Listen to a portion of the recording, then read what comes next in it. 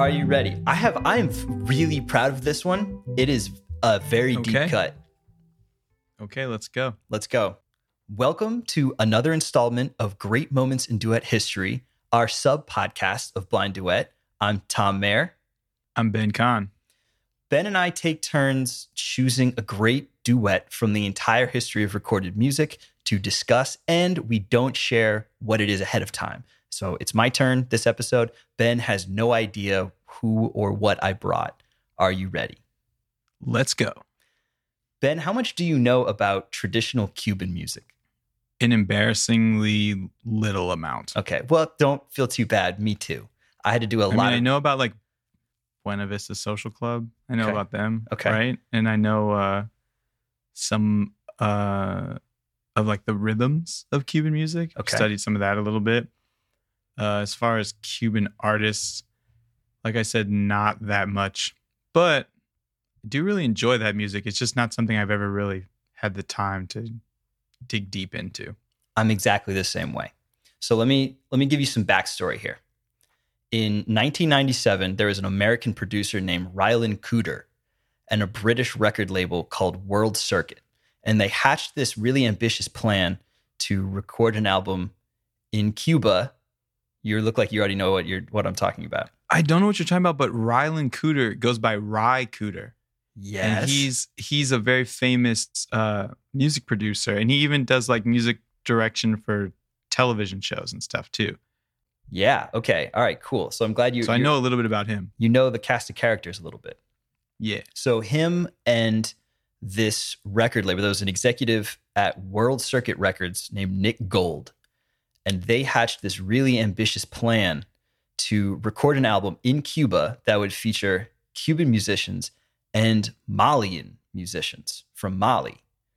And it would be this huge cross-cultural collaboration. What's really interesting is that Cuba and Mali are actually, their musical traditions are connected a little bit. Obviously, of course, like African diaspora, there's Afro-Cuban rhythms are all over Cuban music. But when a communist government was elected in Mali, Fidel Castro went to visit. And the Malian government was like promoting Cuban music of like, this is hot shit. Everyone should be playing this. So Cuban style bands were popping up in Mali, and it was like this really interesting fusion. Anyway, they had put all the pieces in place for these Malian musicians to travel to Cuba and create this cross-cultural record with Cuban musicians. Pretty cool idea. Except I had no idea about that. Except just days before the musicians from Mali were set to fly to Havana, they couldn't get their visas. Their visas got lost in the mail and just never showed up. So thanks USPS. Exactly. Even though definitely is not USPS. Definitely not. So this guy, Nick Gold, the executive from World Circuit, called up Ry Cooder and told him, hey, when we fly into Cuba, it's just going to be us. No one from Mali is coming. And Cooder basically said, like, hey, let's just show up anyway, and we will see what happens. They get there, and Cooder, of course, had to fly through Mexico because there was there's a formal embargo against Cuba at the time in 97. Actually, is there still like in 2022? No, I think you can go there now. Yeah, I think I'm not sure. that Obama allowed us to go there. That sounds familiar. And then who knows what happened after that. So they all arrive, and they work with a local band leader and a folk revivalist named Juan de Marcos Gonzalez to get musicians into the studio and record this record. When you hear folk revivalist, Ben, what does that mean to you? What is that? There's like an era of that I'm trying to remember who those artists are. Yeah. Okay. So basically what it meant for this project was that the musicians this dude knew, they were in their prime in the 50s. Oh, hold on. Rolly has to walk through. Excuse me. Yeah, I saw the dog. He just opened the door. Yeah, go Rolly. That's the quiet one. Yeah. She's so polite about it. Also, I wanted to rewind and ask you, you've listened to some Malian music before, yeah? I think there's some artists that I really like that I showed you. It's a very cool guitar style. How would you, to your ear, how would you describe it? there's not a lot of chords. It's a lot of arpeggiated, rhythmic style. That's what I would say. If I had to just deduce it to something as simple as that. Well, I remember listening to an album with you of an artist from Mali, and your ear like picked up on the guitar sound. You're like, hey, I think he's muting his strings, like putting paper behind it or something to get that really staccato. Yeah. I've seen some stuff like that. Not from Mali. He's actually from Benin, but guitarist Lionel Leweke, he was the first guy that I saw in a jazz context using the paper or tissue paper in his strings, like really close to the bridge, to get like a different kind of a muted sound. Well, what it does is it makes the string vibrate in a different way. Right? This is without the paper, right? So when I put the paper, so it makes the string vibrate differently.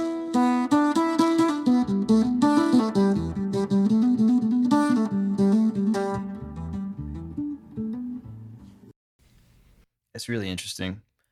All right, so Juan de Marcos Gonzalez is a folk revivalist in Cuba. What that basically meant for this project is that the musicians this dude knew were in their prime back in the 50s. They were all like 70 and 80 and pushing 90 years old. He puts this band together, and that was it. Half of them were young dudes. Half of them were really in their 70s and 80s. But they were big names in Cuba. They had been in the 50s. They just hadn't been in their prime for 30 or so years. I'm trying to think of like what the New Orleans equivalent of that would be. Like if you roped Fats Domino back into the studio at the end of his life, you know, like someone who is this titan of pop music. Yeah, maybe Fats Domino is a good example of that. I was gonna say, because like not Alan Toussaint, because he was in his prime until like the day he died, I would say. Yeah. Not to say Fats Domino wasn't, but I get what you're saying. He it's like if he had disappeared for 30 years and then right. Yeah, because those aren't the best examples, either one. I don't know. New Orleans guys just tend to age well. Keep playing, yeah. Yeah. But okay, so this was 97. So hip hop was well established at this point. EDM was coming to prominence all over the world. And now there's this motley crew of septuagenarians, and they're recording a traditional Cuban folk album.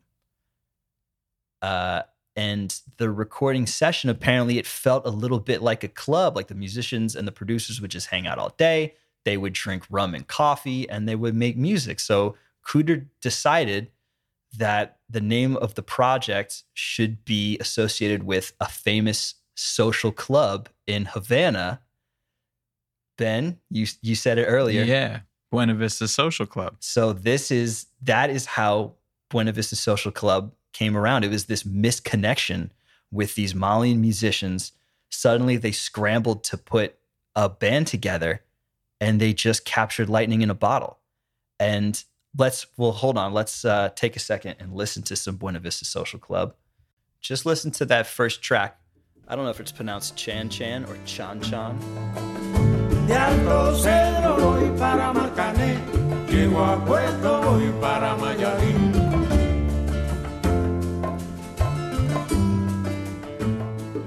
All right, that's good. You get the sauce. I know. I was just really enjoying it. I know, it's amazing. It's a great album. So something about that vocal style from Cuba. It's like just so emotional. It just like, even though I don't speak Spanish that well, whenever I hear Cuban music, especially vocals, it just like hits me in the heart. I'm the same way. It's so that track is so full of emotion. The whole album is, and there's tons of little like cute nuggets. First of all, if anyone wants to learn more about Buena Vista Social Club, there's a couple of documentaries. There's like tons of news stories. That the guy who ended up singing most of the album, or like a couple of really key songs on the album, he wasn't there originally. He wasn't one of the first people that Juan de Marcos Gonzalez brought into the studio. And Ry Cooder said, hey, we need, like we're missing something. We're missing that like beautiful, almost balladeer style. Whoever else was there singing vocals kind of had this like sharp, kind of overwhelming sound to his timbre, and so they just went and found someone like another one of these older musicians who was hot shit in the 50s and 60s. And when he recorded a bunch of songs on this album, and then it totally relaunched his career. It relaunched all of their careers, which I will get into here in a second. Mm-hmm. Well, I'll get into it right now. The short story is that this album went insane. It has gone double platinum. It's included in Rolling Stone's top 500 albums of all time at 260, not bad. It won a Grammy, and it relaunched the touring careers of the artists that recorded the album. Remember, the U.S. had an official embargo against Cuba, or an official embargo of Cuba at the time. They still ended up all playing Carnegie Hall and got a standing ovation. So, Wow. Oh, there's more. Solo albums and more tours followed. The next decade was an incredibly successful ride for the Buena Vista Social Club. And so what made the album so popular? Frankly, I don't know, and kind of no one knows. Everyone involved was like, we just captured this magic, this essence, and we didn't know that there was a market for it, essentially. We can't really remember. We were 7 years old. We need to ask our parents or something. What do you think? I think, did you watch the Grammys? This most recent bit. Grammys? Did you see John Baptiste's speech? Absolutely. Now, we promise we're not a just John Baptiste fanboy podcast. I guess. We can be. We can partially be, but he said something in his speech.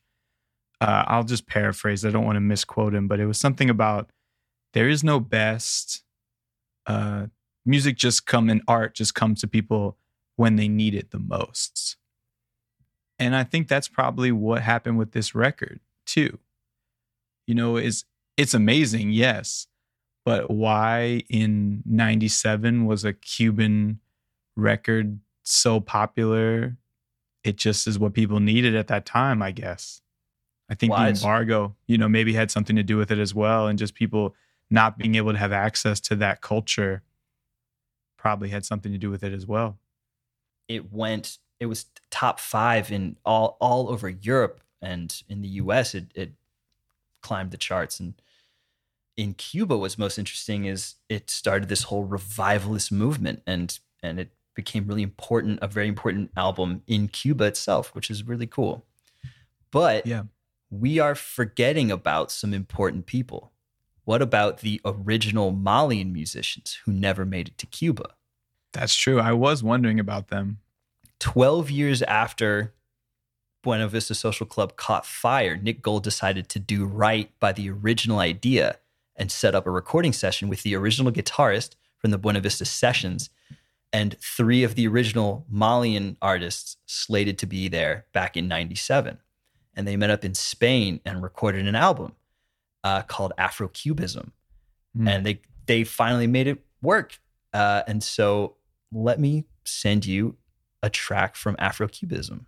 So that first track on Buena Vista Social Club, Chan Chan or Chan Chan, not totally sure how to pronounce it, that became the unofficial calling card. That's by far their most popular song. It's very emblematic of their sound. And as you can see on Afro-Cubism, the first track is literally titled Mali Cuba. So I don't know if they're going for the same energy, but give it a listen.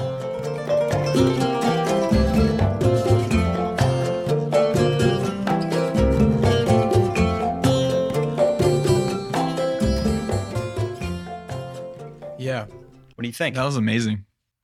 Give me a little, what stands out to you? Couple of things. Number one, fortunately, I'm listening to this in pretty good headphones, which I think is helpful because the recording quality of this is amazing. Like, it's so clear, but still has a really great warmth, really great character. It doesn't seem like it's too clean for what the instruments are, but still very clear. You can hear all the instruments really, really well.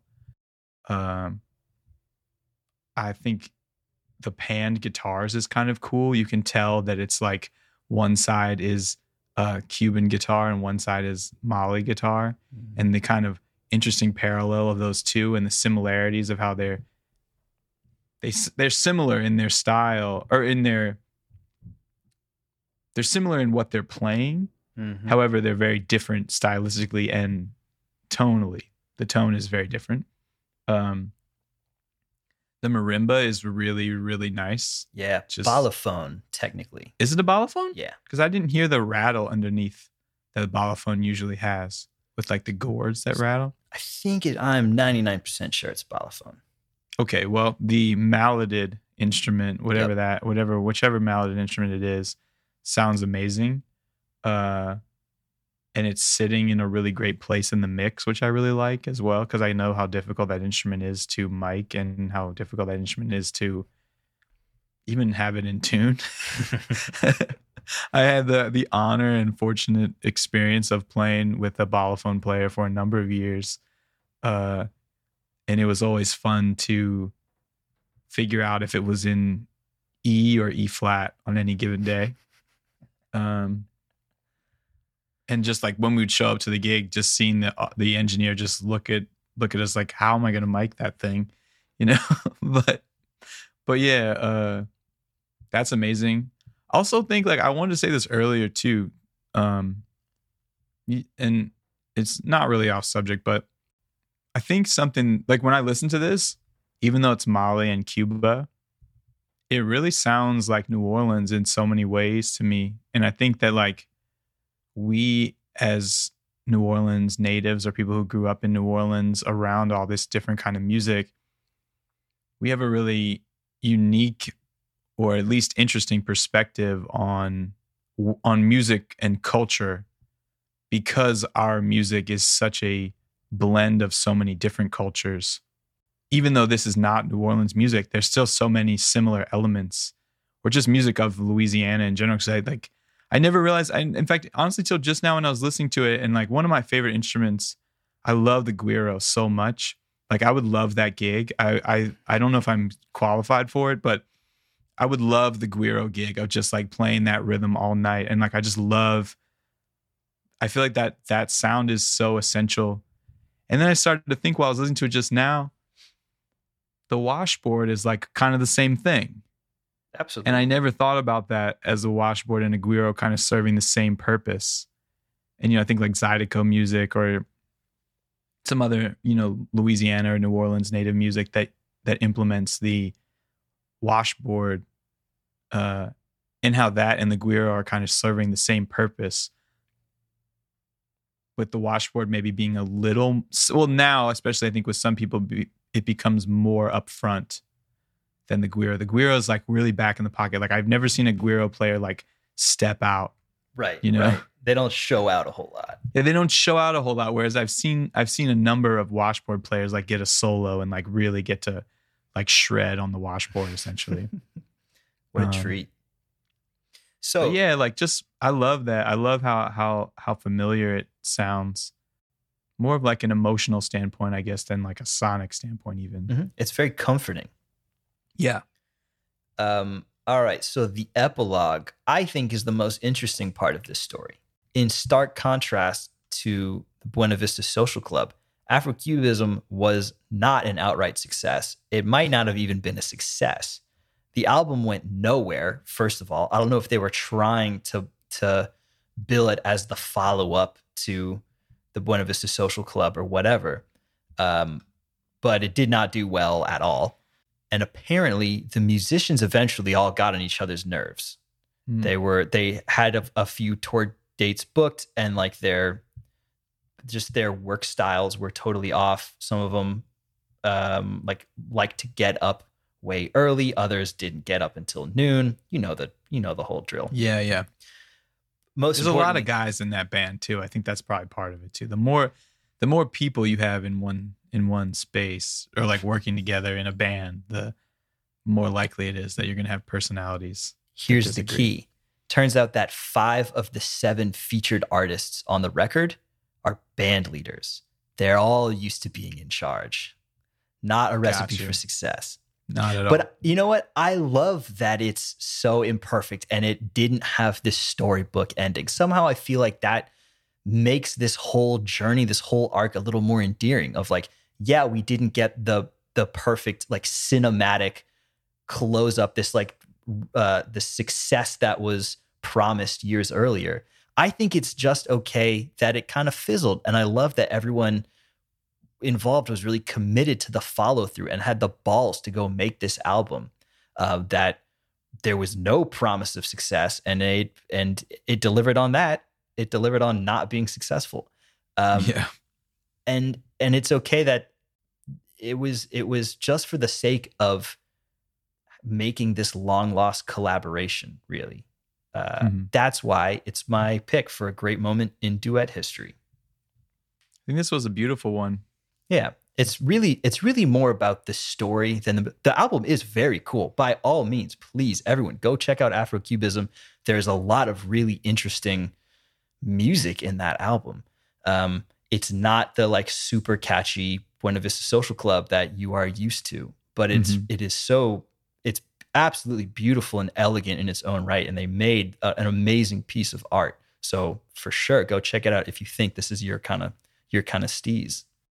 Let's wrap it up, huh? Yeah. Anything the people need to know? I guess. Wait, what do they need to know? Be on the lookout for the next traditional episode of Blind Duet on April 29th. Make sure to go subscribe to us on YouTube, like the videos, ring the bell so you can get those notifications if you'd like. And make sure to follow us on Instagram as well at Blind Duet Pod.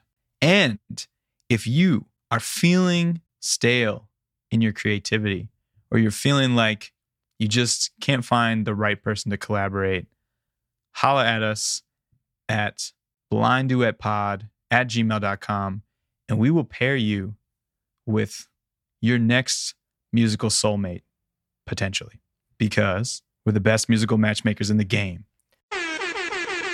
Asterisk, only musical matchmakers in the game. Air horns right there. Yeah, air horns right there. All right. Bye, everybody. Bye, y'all. Thank you.